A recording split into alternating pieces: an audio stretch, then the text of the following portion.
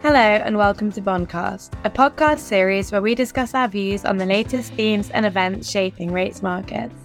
I'm Imogen Bakra, head of non-dollar rate strategy, and I'm joined today by our global market specialists, Jan Navroozi and Joanne Spadagam. Okay, pretty volatile week in markets. We've met a lot of our kind of long-term targets, certainly on this side of the pond in gilts and in bunds. And we've obviously seen major moves in treasuries. So let's go through those, I suppose. All right, Imogen, like you pointed out, markets have been pretty volatile, and we have indeed met some key resistance levels, I would say, across, kind of like developed markets rates. So what's your view here? Do you think we will get a clear direction of travel, or are we going to be stuck in a little bit like a choppy trading range? I'll try and keep this concise because I think I have lots of thoughts on both sides of that. But yeah, as you say, Jan, we've kind of met key levels. Regular listeners will know that key targets for us have been the 4.6% level in 10-year gilts, 3% level in 10-year bunds. They've kind of been long-held targets for us for a lot of this year. And, we perhaps didn't expect to meet them quite as quickly as we have, or in such a short space of time. From lower yield levels. But clearly, meeting those targets gives us a moment to kind of reassess and understand where we think rates are going from here. I'll cover the UK side then. Obviously, of course, Joanne, you can cover what we think about bunds and euro rates. But on the UK, I guess that 4.6%, and to put that into context, we had a 4.9% target on 30-year gilts. So we're slightly higher than our what had been our target on 30-year gilts. That was kind of the output of our fair value model. We call it a sort of fundamental factor model. It takes into account our views on bank rate, on inflation, on supply and demand. And of course, just because the market has been volatile and the market has moved doesn't mean that our view on those underlying factors has necessarily changed. So our fair value, if you like, still tells us that gilts should be, or 10-year gilts should be around 4.6%. Of course, that doesn't mean that markets will trade exactly in line with fair value. But last time that gilts did get to this level, to these kind of highs in yields, we'd had it once at the beginning of July. We've had it once in the beginning of August or middle of August. They rallied back almost immediately. And I guess the question now is this a key resistance level? And we see demand kind of come back in quite significantly like we did previously, or do we think that there's further to go? And I guess in assessing that, I'm kind of looking at the underlying conditions of the market when we saw those peaks back in August, back in June, and how or why it might be different now.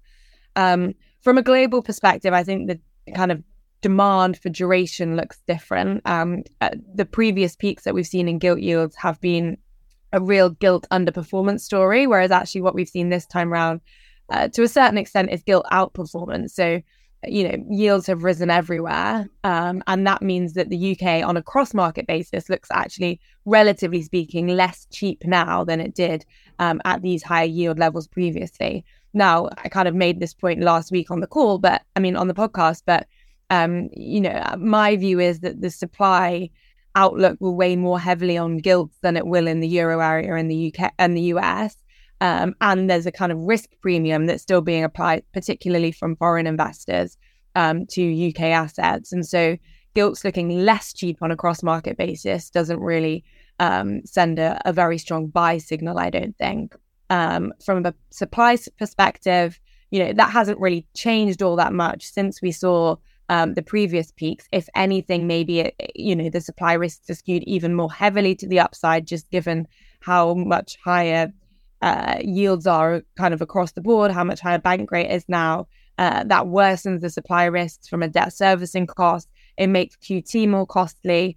And, to the extent that the political agenda hasn't really shifted, and that's been a reason why we think supply risks are skewed to the upside, there's perhaps just a little bit more focus on that given the backdrop of the Tory party conference this week. So all of those things to me suggest that, actually there's less of a reason to think that buyers would return at these yield levels at the 10-year point of the curve.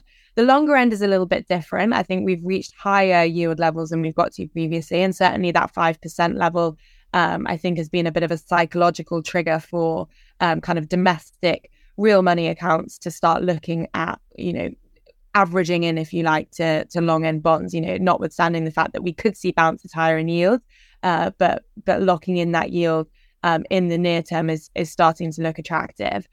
So where does that leave us? Well, I guess at the belly of the curve, I think it's still quite vulnerable to higher yield levels. If we were to input market pricing for bank rate instead of what we think about the evolution of bank rate into our fair value model and some small kind of upside risks on the net supply numbers, you would get a fair value for gilts that is kind of 20-ish basis points higher than where we think where we are now at 4.6%. As we've discussed previously, perhaps the model risks kind of underestimating how heavy supply might weigh on yields just because it's calibrated on previously very different and much lower supply regimes with higher demand, we think.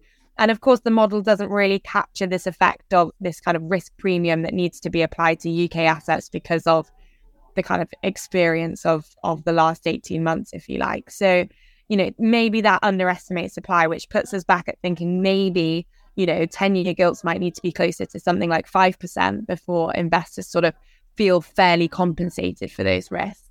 Like I say, though, I think it does mean that the DMO are more inclined to shift their issuance shorter. I think that domestic demand perhaps returns at relatively lower yield levels than overseas demand does, and that domestic demand could well be concentrated at the longer end of the curve. So perhaps the combination of that kind of supply-demand shift leaves the belly a bit more vulnerable to any significant further cheapening versus the long end of the curve, and you could well see a kind of 10s, 30s flattener here at higher yield levels. And you already kind of touched upon what the DMO could do here, but do you think we would get any other kind of relief or help from the Bank of England instead? It took a long time, well, not many days, but quite violent market moves in September last year before the BOE intervened, and I don't think we're anywhere near back to those sorts of volatile conditions. Of course, I've said for a long time on this podcast that I think QT, quantitative tightening, is an underestimated risk when it comes to the UK government's fiscal deficit and the way that is being funded by essentially more supply.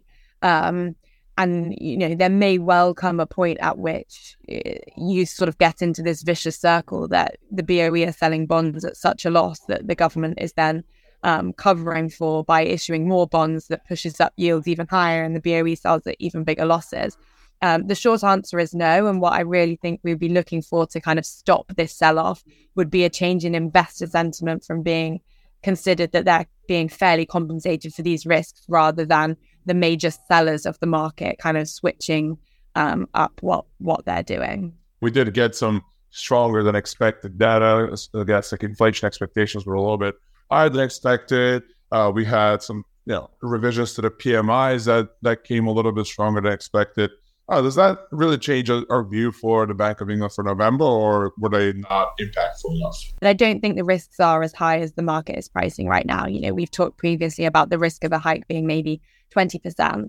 The data this week specifically, we had upward revisions to the PMIs. I mean, the PMIs have been painting a much bleaker picture than the actual activity, the growth data that we've been getting. So actually the revisions up kind of just put the PMIs more in line with the hard data that we have been seeing. So it still presents a fairly bleak picture for the UK economy, just perhaps not as weak as the flash PMI suggested.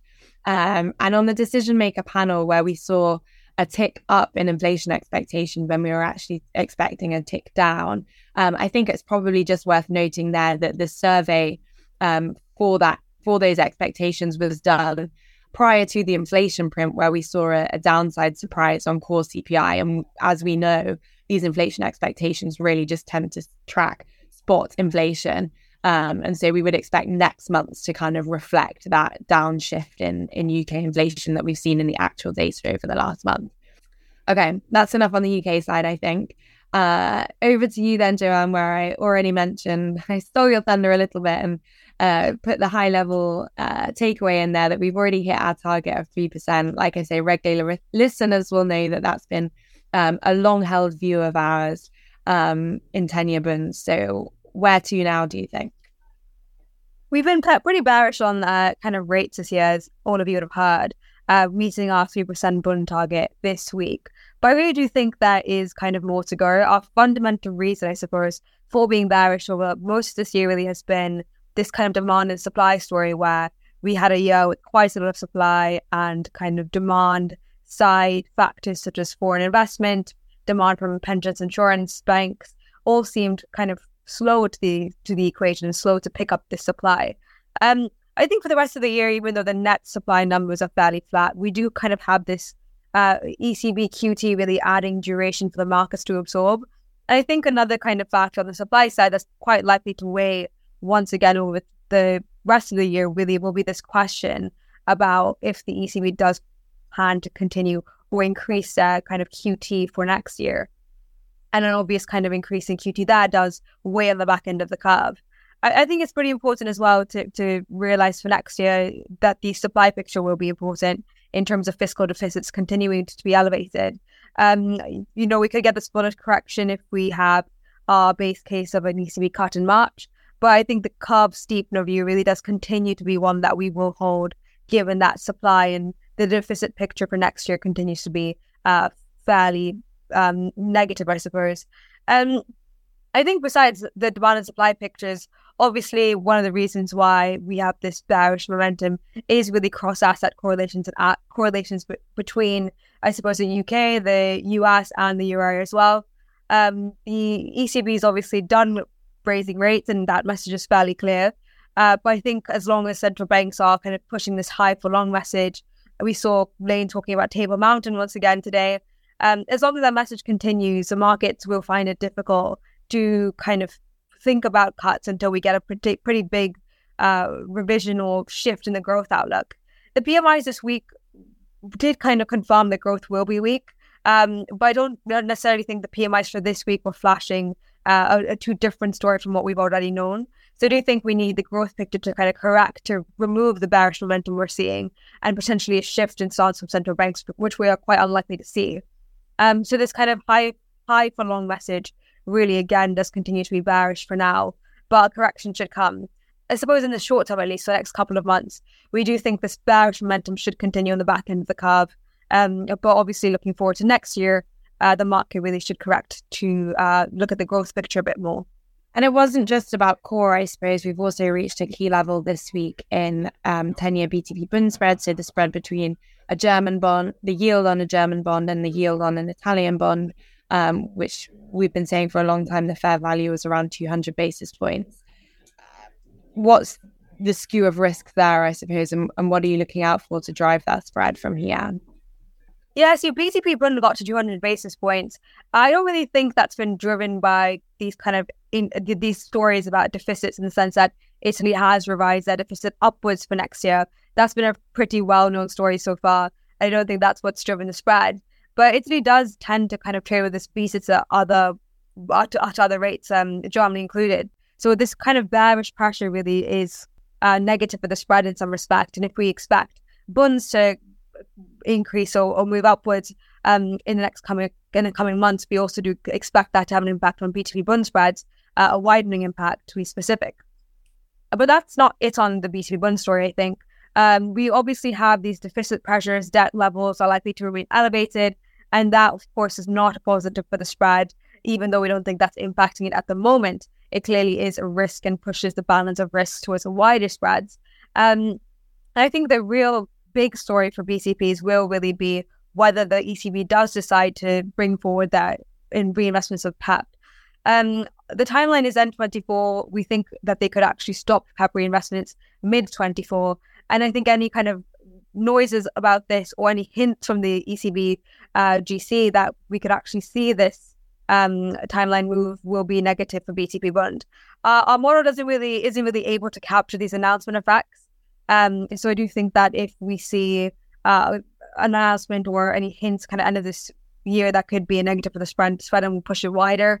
So we're kind of targeting 210 in BTP Bund by the end of the year. So I think there's quite a lot, I suppose, in the short term that will weigh on the spread. Higher rates in the Bund space, deficit worries that are obviously not very positive, potential change in PEP timeline. there are positives as well. NGU funding is positive, retail issuances are positive. But at this point in time, I don't think that's what the market will be focused on. I think it will be driven by PEP. Okay. Lots to watch for then. Okay, Jan, over to you. Yeah, since the latest Federal Reserve meeting at the end of September, the curves like 530s, popularly tracked measures of the shape of the yield curve have steepened by just under 35 basis points, which is a pretty substantial move for basically 2 weeks of trading. We think that direction will continue. I mean, it has been pretty one-sided over the last few sessions, so of course don't expect like a continuous glide higher. But the interesting part is, and that is something else that we've been highlighting, is that curve can both bear steepen and bull steepen. For the most part, it was a bear steepener as yields kind of uniformly moved higher, particularly driven by the long end. But we've today, as we're recording this, we had seen the long end selling off, but at the same time the belly rallying. I think curve-wise, those moves can continue because as the Fed reached a point where they either tell us we're done hiking or we're basically at the end of the hiking cycle, maybe one more left, and it kind of caps what the upside in the front end can be in yields. Maybe it's 10 basis points from here or so, but it's going to be very, very hard for markets to price in a continuous, to price in what the Fed tells us effectively. We're either going to knock out or cut very, very little in next year. Markets are always, and understandably, much more dovish than the central bank's forecast, because of course the kind of the Herculean task of the central bank is to persuade markets that they're going to tighten and inflict more pain than what they what markets want to believe in. It's always easier to ease and much harder to tighten and actually see growth data and labor market data turning around. People forget that the Fed has two mandates, not just one, and once unemployment starts ticking up, you can kind of start seeing yields coming down. But from that sense, I think the front end is certainly susceptible to lower yields. We do expect data to slow down, but just like ADP's on Wednesday show, you could get down, underwhelming numbers in employment figures going forward unexpectedly. In all fairness, ADP hasn't correlated well with the official payrolls data that we get from the BLS, at least for the past 12 months. But nevertheless, we could see a rather sudden shift. And once that happens, I think the curve can continue to steepen, this time driven by a rally in shorter dated yields. I think even at these levels, 2-year yields at 5.15, we're a little bit below that now, but those are certainly pretty attractive, pretty attractive levels where I would look at, I would assume the risk reward to be significantly an advantage of for longs. The carry is negative, but you have, I think we discussed this last week too, but you're carrying something like 3.5, just over 4 basis points a month, including the roll down. Implied moves are and have been like 6.5 into your yield. So it's not like we can cover the carry in a single day's rally, particularly in data releases. So I'm pretty kind of positive on shorter dated yields.